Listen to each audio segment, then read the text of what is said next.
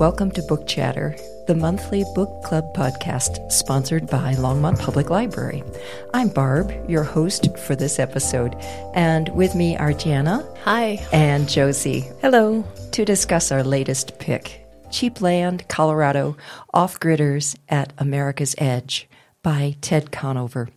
And spoiler alert, as usual, today we'll be discussing Cheap Land, Colorado in its entirety. So if you haven't finished reading it yet, you might want to come back to this episode when you've done so. Let's begin with a little bit about the author. Ted Conover is the author of several books, including New Jack, Guarding Sing Sing, which won the National Book Critics Circle Award for nonfiction and was a finalist for the Pulitzer Prize. His writing has appeared in the New York Times Magazine, The Atlantic, The New Yorker, Harper's Magazine, and National Geographic.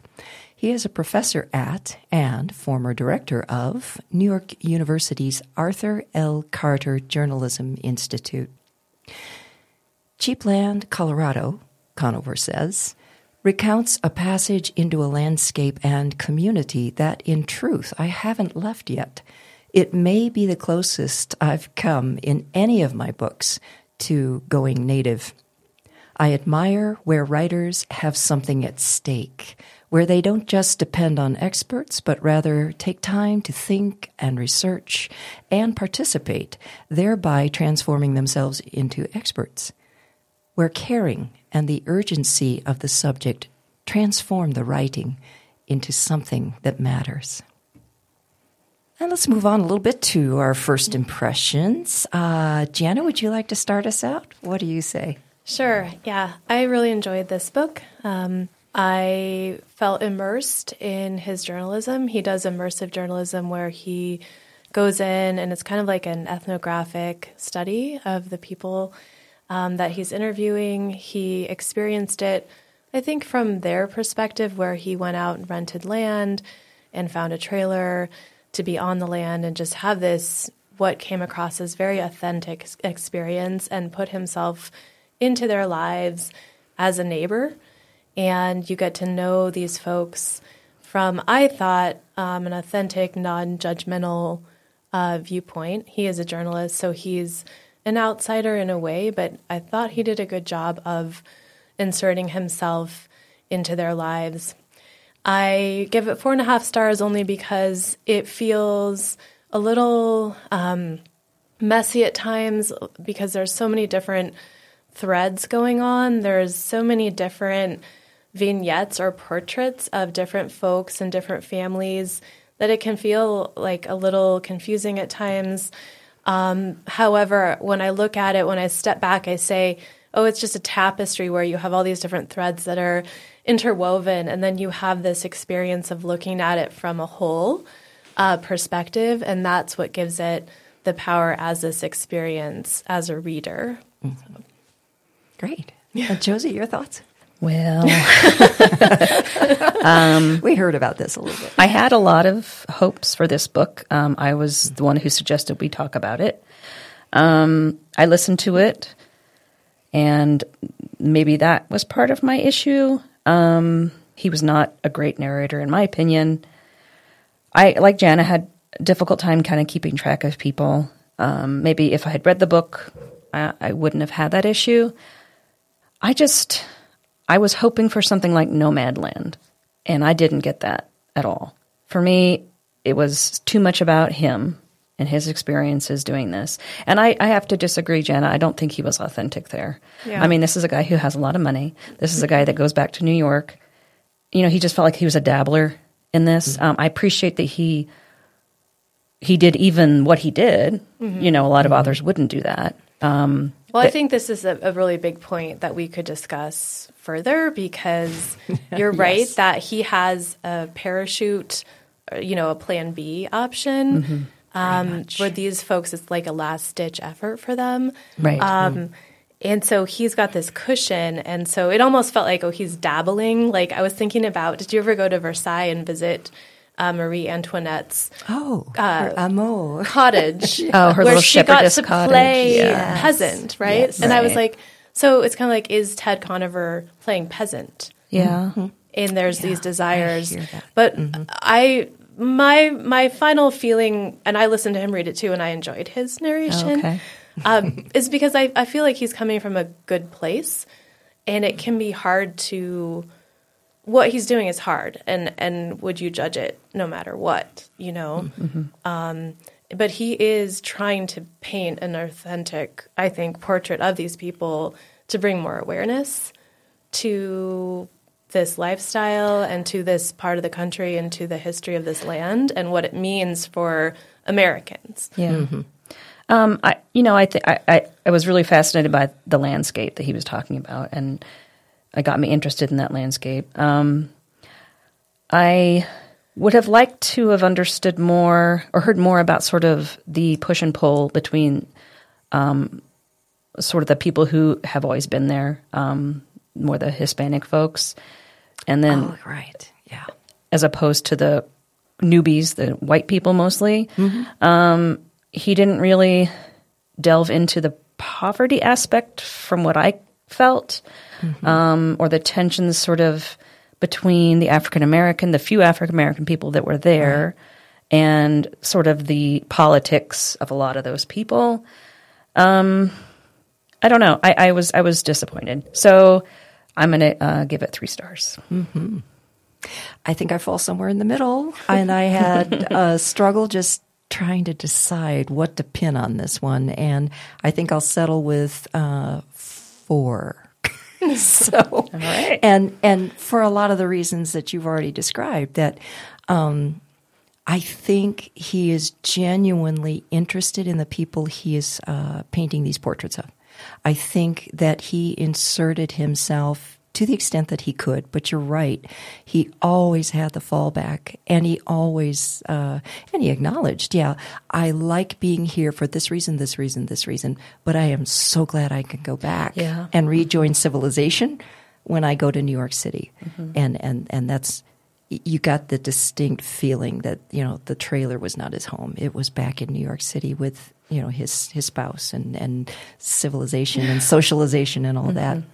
He had to have that in order to withstand what his neighbors were going through. So yeah, there was that feeling of he's trying to insert himself, but he's still an outsider, no matter what he does. Even if he, buys the property, lives in the trailer, he still has that. Impressed by those people's generosity, though. I mean, they were oh yeah. That family. Wow. and yes, exactly. And to the extent that he could, I believe he became part of that community. But he was always, I believe, considered an outsider.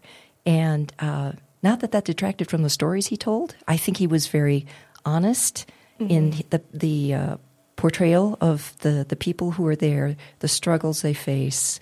The strikes they had against them before they even got there were, to me, overwhelming. And as I read and read more of these stories about the people living in the flats, as they call it, it got kind of overwhelming. Not just trying to keep track of the stories, but just thinking of the trauma that these people have been through even before they got there. And some of their own making. And some of it, yes, let's be honest, some of it was of their own making, but a lot of the folks had strikes from the get-go. And so it was a good read, a tough read.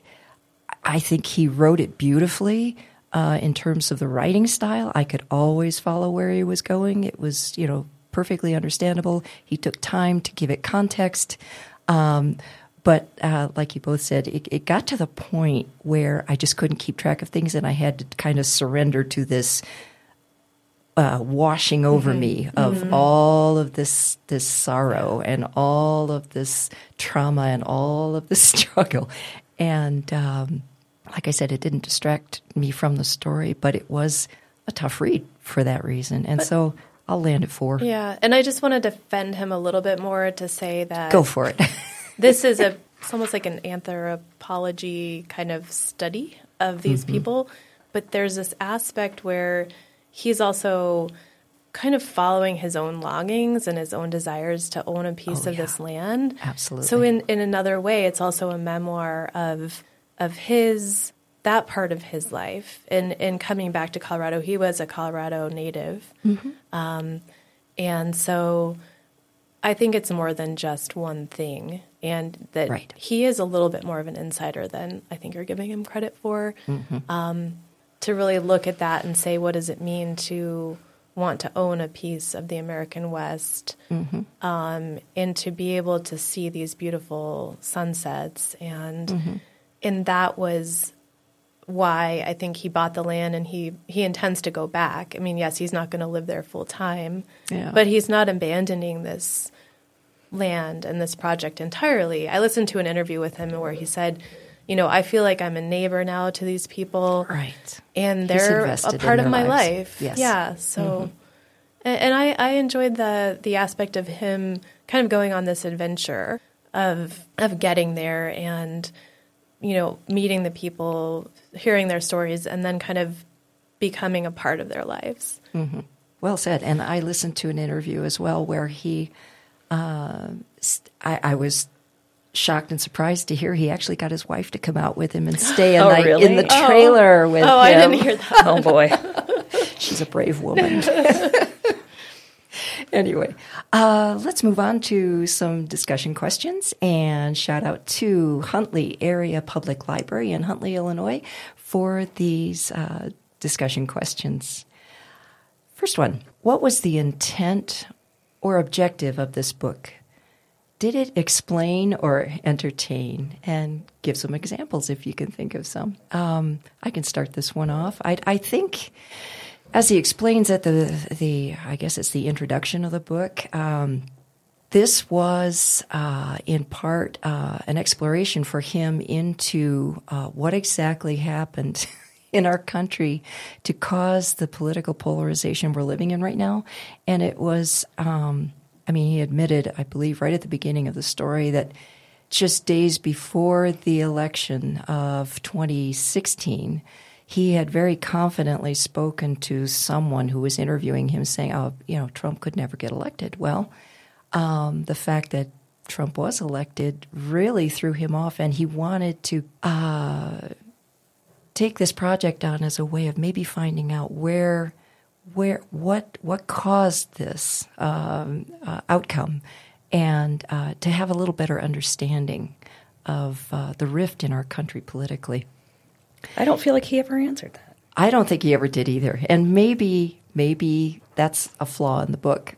But in terms of whether he was trying to entertain or explain or I think he was going mostly for explanation. He wanted to explain to himself what had happened and why this rift continues. And like you said, Jana, I think he went in rather humbled by this whole situation. He obviously called it wrong, and he was humble enough to go to people with whom he disagreed vehemently politically.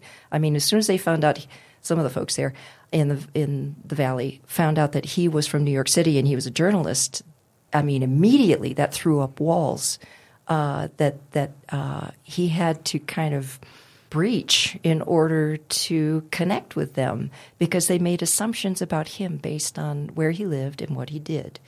And but he was humble enough to, kind of take a step back, and really listen, rather than immediately defend his own point of view.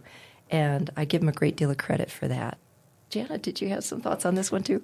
I agree with you that it was more explaining, delving into a lot of different things, a lot of different aspects of that area, that land, our history, yes, going way back, and delving into the different aspects of why folks are coming there. Right. Going into the philosophy, I think, it kind of reminded me of Thoreau. If you look at the American tradition of going to retreat to a piece of land kind of alone, you're on the fringes of society. Why? Because you're asking these questions about, what does my life mean to me? Right. How do I want to live my life?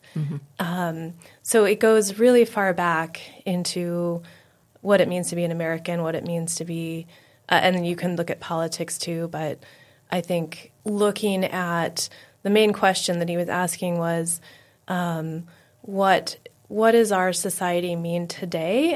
And he wanted to do that by looking at the fringe because he says that one of the workers at La Puente, which is a social service organization in the Valley, said, the fringes of society really define who we are. They are the extreme fringe, asking questions about how we all should live. So when you take yourself out onto the land, you're withdrawing from society for a reason.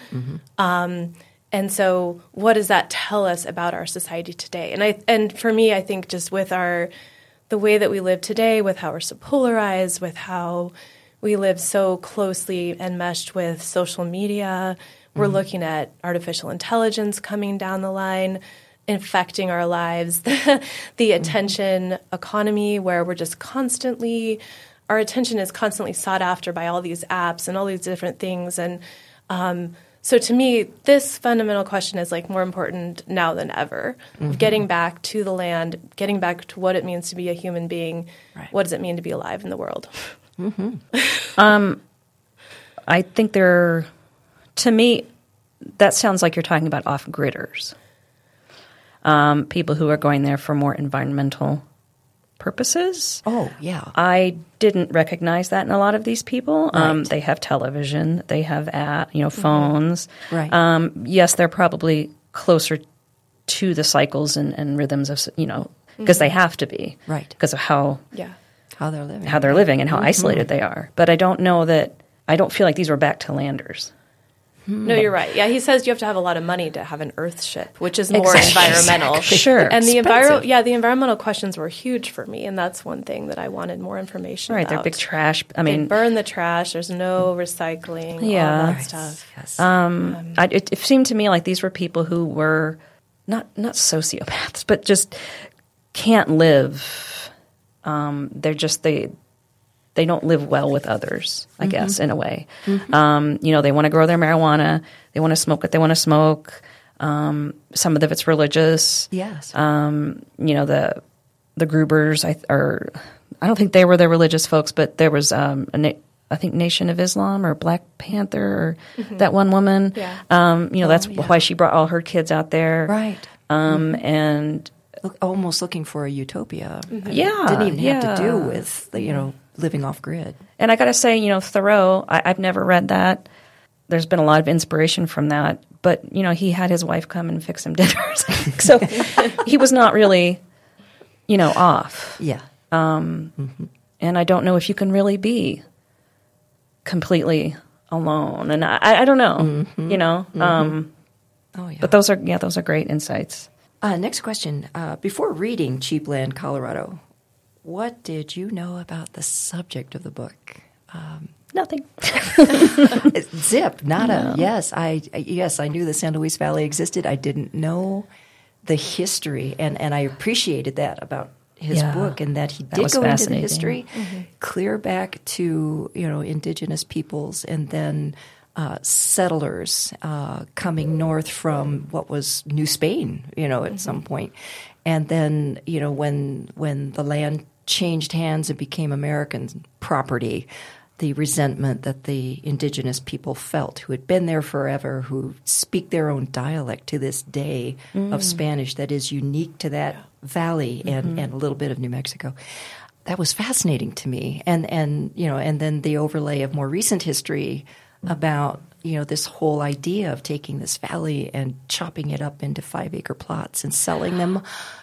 So if you go on Google Earth, if you look at crazy. Google Earth and you sort of zoom in, it's like this grid. It's insane. Yeah. All these crisscross, and it's like, oh my word, there's nothing there, but there are these grid streets. It's crazy. Yeah. Somebody had a grand design for this, but it was pie in the sky, and the people that trying to invest in it had no idea how hard of a place it would be. Yeah. Any other thoughts on that one? that just reminds me of the frontier nature. It seems like there are fewer and fewer frontiers anymore, and that is why he talks about people the people that are drawn there are dissenters and seekers, and I think that's important to remember. And that's kind of what I knew about the Valley. I didn't know much about off-gridding, but I did know there's some different spiritual centers there. Yes. Some that are a little more There's a lot. Non-mainstream than others. There's the sand dunes. There's the whole alien. I don't know what to say about that, but he talks about that a little bit. Extraterrestrial activity, according to some people. It's just an interesting place. I loved it for the sandhill cranes. Yes. I first went there to see those. Oh, wow. It's so beautiful. In the spring, there's a festival. There's hot springs there and the sand dunes and all of It's a those. gorgeous place. Yes. Yeah, Yes. yeah. But he talks about how a lot of this stuff is kind of hidden from folks that are just like us, coming from the Front Range, the suburbs, or bigger cities. And so this is a world that he's exposing, which I think, this is why I feel like it's important for Coloradans and people that live in the West to read it, is because Absolutely. we are known for like our Aspens and Vales and Boulders and all of these places, and land is just becoming more and more expensive. Even in the Front Range, people are not able to afford housing. We have a huge problem with that. People are having to move farther and farther east or go to these places like the San Luis Valley, which are attracting folks from actually all over the country. Right. So to look at what's happened to the land, the prices of real estate and all of that, and how people can make a living, because it seems like the middle class is becoming more and more difficult to attain. Would you say this book addresses an issue? And if so, were all sides covered fairly, or was the author biased? Do you want to start us off, Josie, on that one? Sure. I didn't recognize a lot of bias in his writing, which I appreciate. He didn't seem judgmental of these people, not as judgmental as I was. I had a lot more judgments than he seemed to. I couldn't believe people raised children there or drugged their children there. But sometimes that did kind of bother me a little. There was it was a party at somebody's house, and they were just talking about all these wacko conspiracy theories and anti-Semitic stuff, and and of course he's a journalist, so he's just sort of observing, and didn't say anything. But I was just like, How hard I think that would be. and to remain neutral. right. And I guess I just found a lot of the, and here's my own my own judgments. I didn't find a lot of these people likable. I don't know. Yeah. For some reason or the other, I just didn't. Sometimes it's hard to have sympathy when you suspect, or based on his description, we can only go by that. Sure. That they've made some deliberate choices in their life that were not smart. Sure. And now they're paying the consequences, and he's wanting you to be empathetic. And I tried. You tried. I tried. It was a hard road for me, and I feel like he was very empathetic through the whole thing, and I appreciated that. Well, I definitely felt the book addressed an issue. I think that was the whole germ for this book, was to see. Well, he was, like we mentioned before, he was looking for answers by going to the edges, like you said, Jana, of where people are in this polarized culture that we live in, and he felt strongly pulled toward the extremes to help understand the whole picture. And I get that. I think he tried mightily to cover all sides fairly. There were some definite bad guys in this story, it seems. Some of them, were people who lived there. Some of them rightfully, got themselves landed back in jail for really evil things they've done.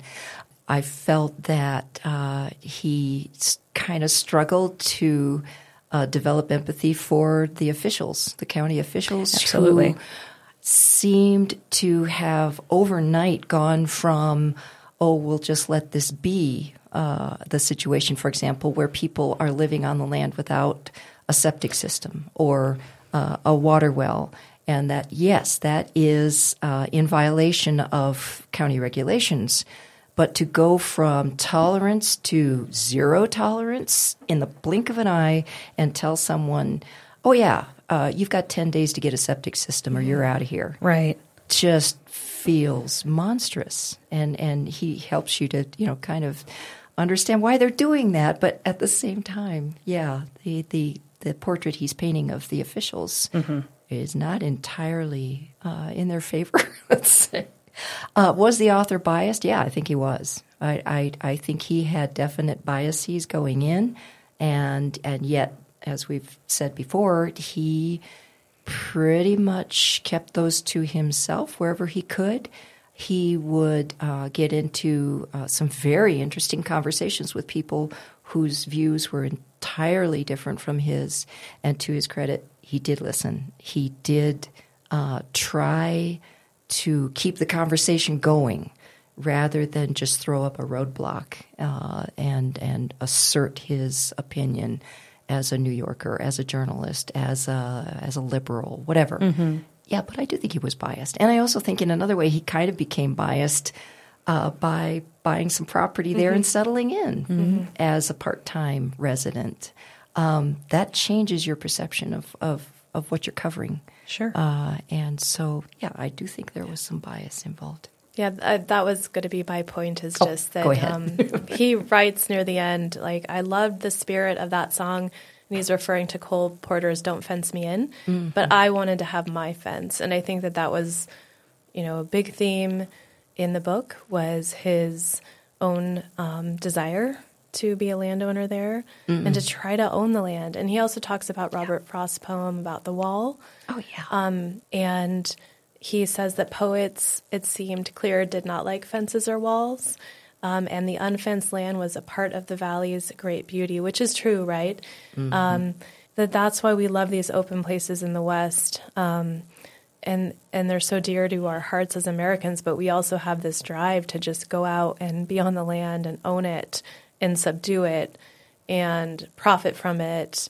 And so there's a big tension there. And I think that's where the bias comes in. And a lot of us, I think, feel that same way, right? I mean, it's just like, it's the duality of you want to see the nature and you want to have it preserved, kind of not in my backyard thing. You don't want more development, but then people need places to live and they need livelihoods and all of those things. Yeah, it's an interesting, that's a really good point. I didn't think of that until now, but this beautiful freedom of this beautiful land, yet these are people who this is my property. I will defend it with a gun, right? Yes. And that juxtaposition is very interesting.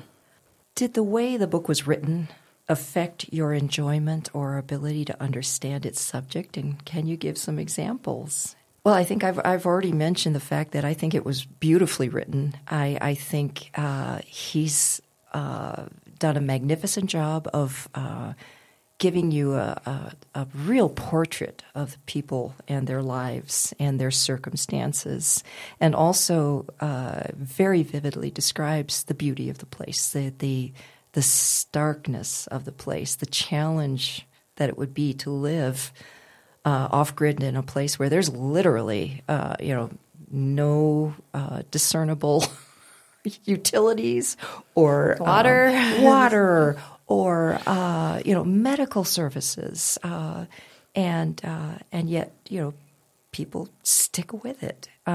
So yeah, I think his ability to describe people's lives and also the place that they're trying to eke out those lives was magnificent. And he also every once in a while would throw in a little bit of humor. What comes to mind was, that was a good one. And what was it? His neighbor Paul, who, when they were first introduced, hi, my name is Paul, and yes, I'm gay. And, those little touches that just flesh out a person's personality were lovely. And I think it was also Paul who kept an eye on his neighbors with a very strong pair of binoculars. And I guess at a later conversation with the author said, oh, yeah, yes, I can see into your yard. And, yeah, you really do look good in shorts. So, there were just little very charming touches. I think one of the other portions of the book that kept me entertained. We've already said, this was not really entertainment. This was a book that was digging for answers. But every once in a while, he would entertain you with a story about something amazing, or like the UFO activity that people swear happens in the flats, or his adventure with the snake that crawled under his shed, and how he dealt with it, and how his neighbors just castigated him for not killing it. And it just gives you a better sense of the flavor of the place. I those think. Cows, right? The cows that, endless amusement there with those cows who just decide, this is where I'm going. Anybody else? I agree. I liked his writing. I wanted to read a little section that I thought was really beautiful and kind of encapsulates his connection with the land and why he wanted to go there. He writes, I felt good. I felt free and alive. I liked the weather, even when it was bad, perhaps especially when it was bad, because it was so dramatic. I felt like taking notes on everything I saw and learned. When a place makes you feel like that, I think you should pay attention. And so I feel like he's tapping into this tradition that we have of writers going onto the landscape and connecting with it and writing about it. And sometimes there are writers, like he talks about the poet Barry Lopez, who writes about the natural landscape devoid of people. In this case, he's saying, no, I'm writing about the landscape. It's beautiful, but I'm also writing about the people on it, even when there's that tension of the possible degradation of the landscape. But I'm just really drawn to books like this. I was thinking about other writers like Annie Proulx, who writes her memoir Bird Cloud, where she's in, I think it's Wyoming, on this section of the river where there's a big cliff. And she decides to build her basically retirement home there.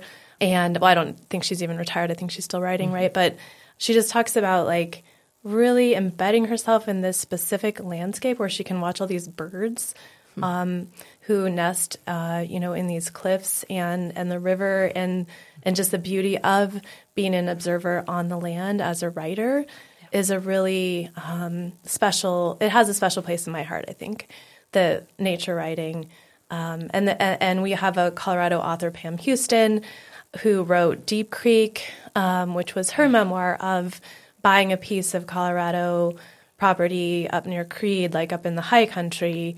And she had to kind of scrape the money together as a young person, but she was able to do that, and just how important it was to her to have that kind of place where she could connect with the landscape and write about it. Did your opinion on the subject of this book change due to the information contained in it? Has your interest in the subject matter increased, and how so?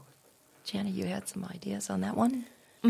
Mostly I wanted to learn more about the environmental impact of off-gridding and why, how it all like comes out when you look at, are city dwellers like impacting the land more, or people that are off-gridding impact? Like how does it all add up? Because they have to drive long distances, they have to burn their trash, but on the other hand, maybe they don't travel to take big vacations every year.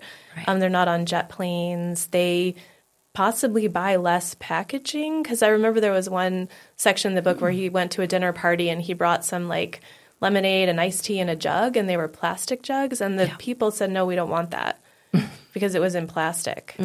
So I wondered if there was more awareness, if there was like more simplicity. But it does seem to me like it's important when you are going to be writing about the land and people on it that you have a little bit more information, I guess, about the impacts, especially if you're kind of contrasting that lifestyle with the city or suburban lifestyle. One thing that did really impress me with these people is how they tried to use everything. Right. And they tried to see value in each little piece of something. Oh, I could use that to do this, and there was a big barter system sort of going on. Right.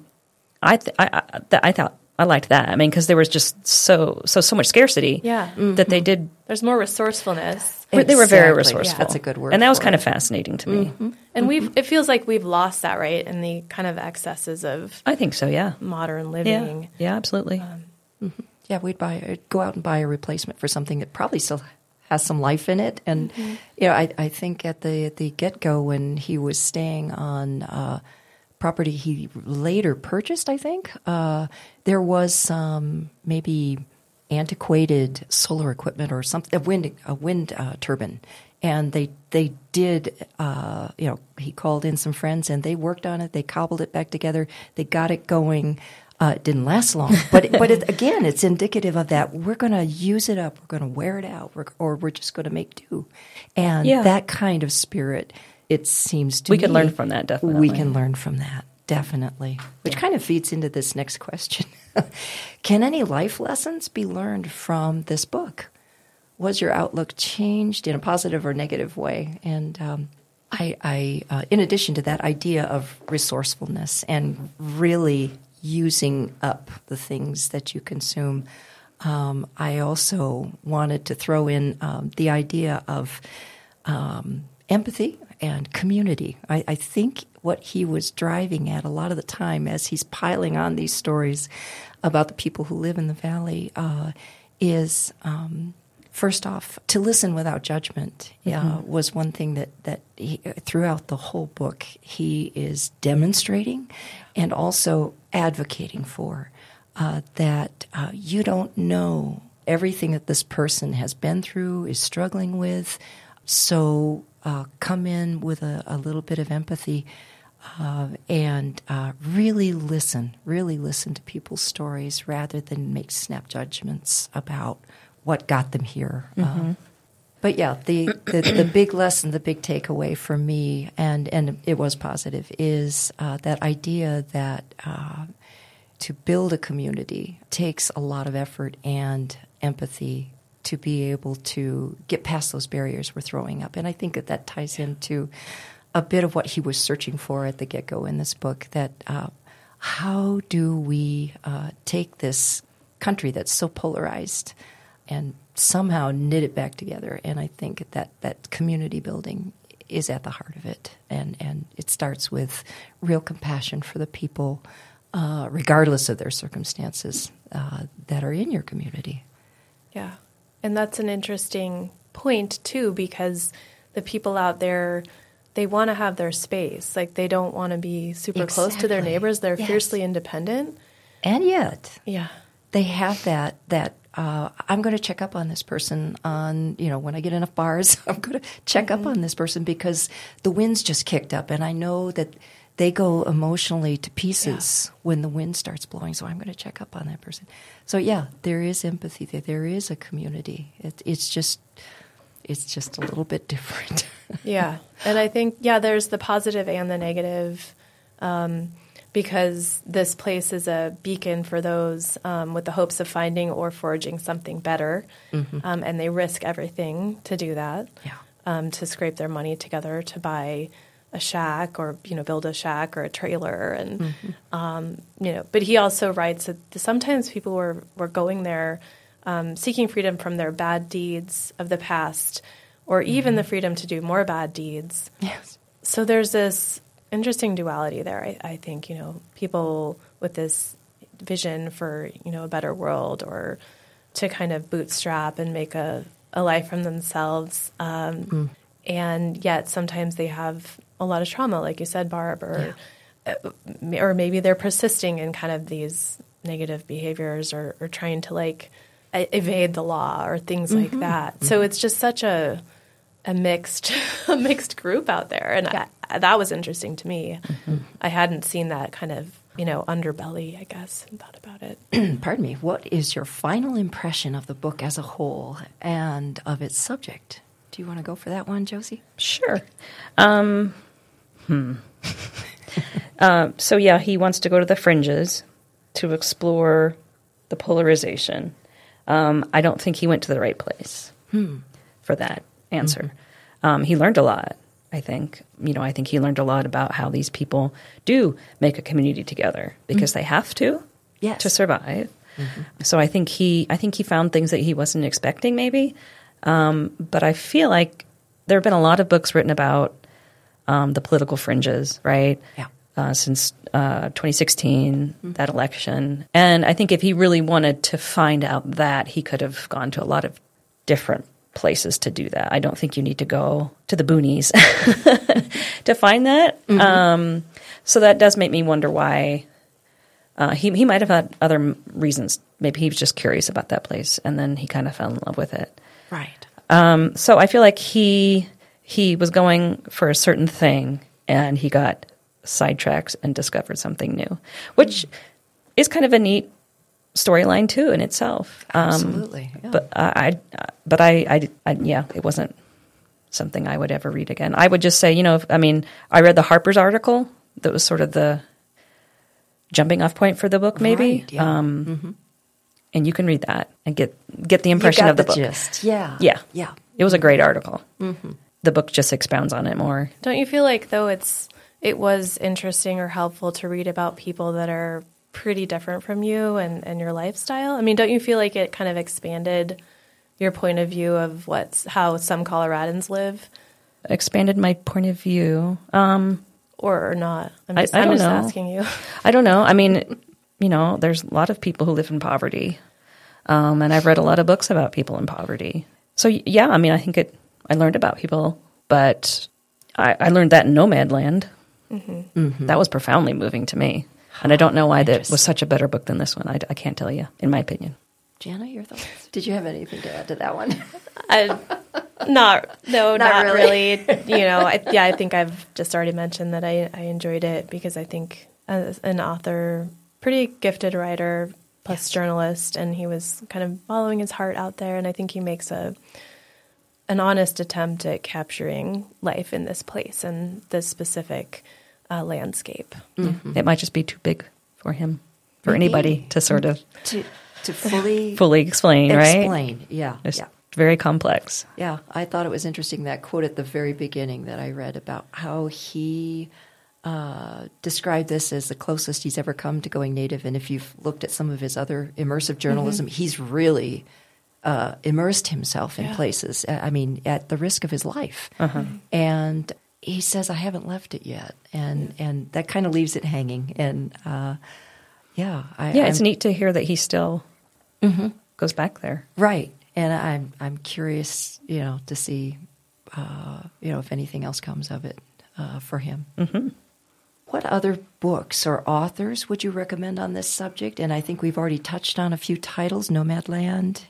I mean, we could go clear back to Hillbilly Elegy as far as books that, like he was trying to figure out what happened in 2016 and the polarization in our country. And many people have talked about Hillbilly Elegy as being something to kind of look into to see if it helps explain how we got as divided as we are now.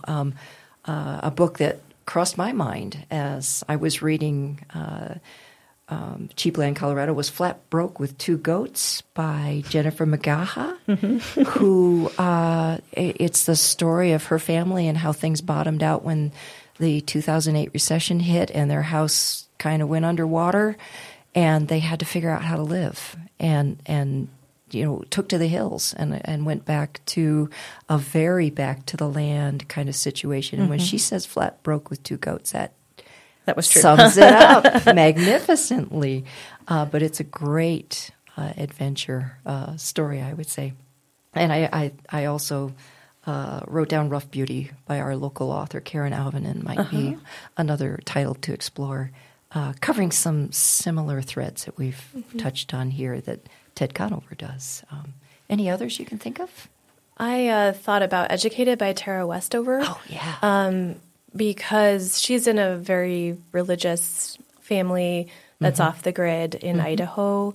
They're very fundamentalist, I believe. Sound a bit like the Grubers, maybe, the first family that took Ted in and let him live in a trailer on their land. They're fiercely self-sufficient because they don't believe in any government services or hospitals. So, like, the family has a car crash and, people are injured and the dad won't take them to get, medical attention because the beliefs are so strongly embedded. And the mother does, like, herbal medicine and, but, just that is, if you want a perspective from somebody that, grows up in that family, in that environment, and on that kind of land, check that one out. Good suggestion. Yeah. Well, thanks, Jana and Josie, for a lively and thoughtful discussion of Ted Conover's Cheap Land, Colorado. For our next episode, we're diving into Charlotte McConaughey's novel, Once There Were Wolves. Inti Flynn arrives in Scotland with her twin sister Aggie to lead a team of biologists tasked with reintroducing 14 gray wolves into the remote highlands. She hopes to heal not only the dying landscape, but Aggie too, unmade by the terrible secrets that drove the sisters out of Alaska. Inti is not the woman she once was either, changed by the harm she's witnessed, inflicted by humans on both the wild and one another. Yet, as the wolves surprise everyone by thriving, Inti begins to let her guard down, even opening herself up to the possibility of love. But when a farmer is found dead, Inti knows where the town will lay blame. Unable to accept that her wolves could be responsible, Inti makes a reckless decision to protect them. But if the wolves didn't make the kill, then who did? And what will Inti do when the man she is falling for seems to be the main suspect? Once There Were Wolves is available in regular and large print formats from the Longmont Library, as well as ebook and e-audiobook formats from the Front Range downloadable library. So choose your favorite format. Read or listen to the book and join the conversation. We'd love to hear from you. See our podcast notes for details on how to share your comments and questions with us. And thanks for listening to Book Chatter, the book club for busy people.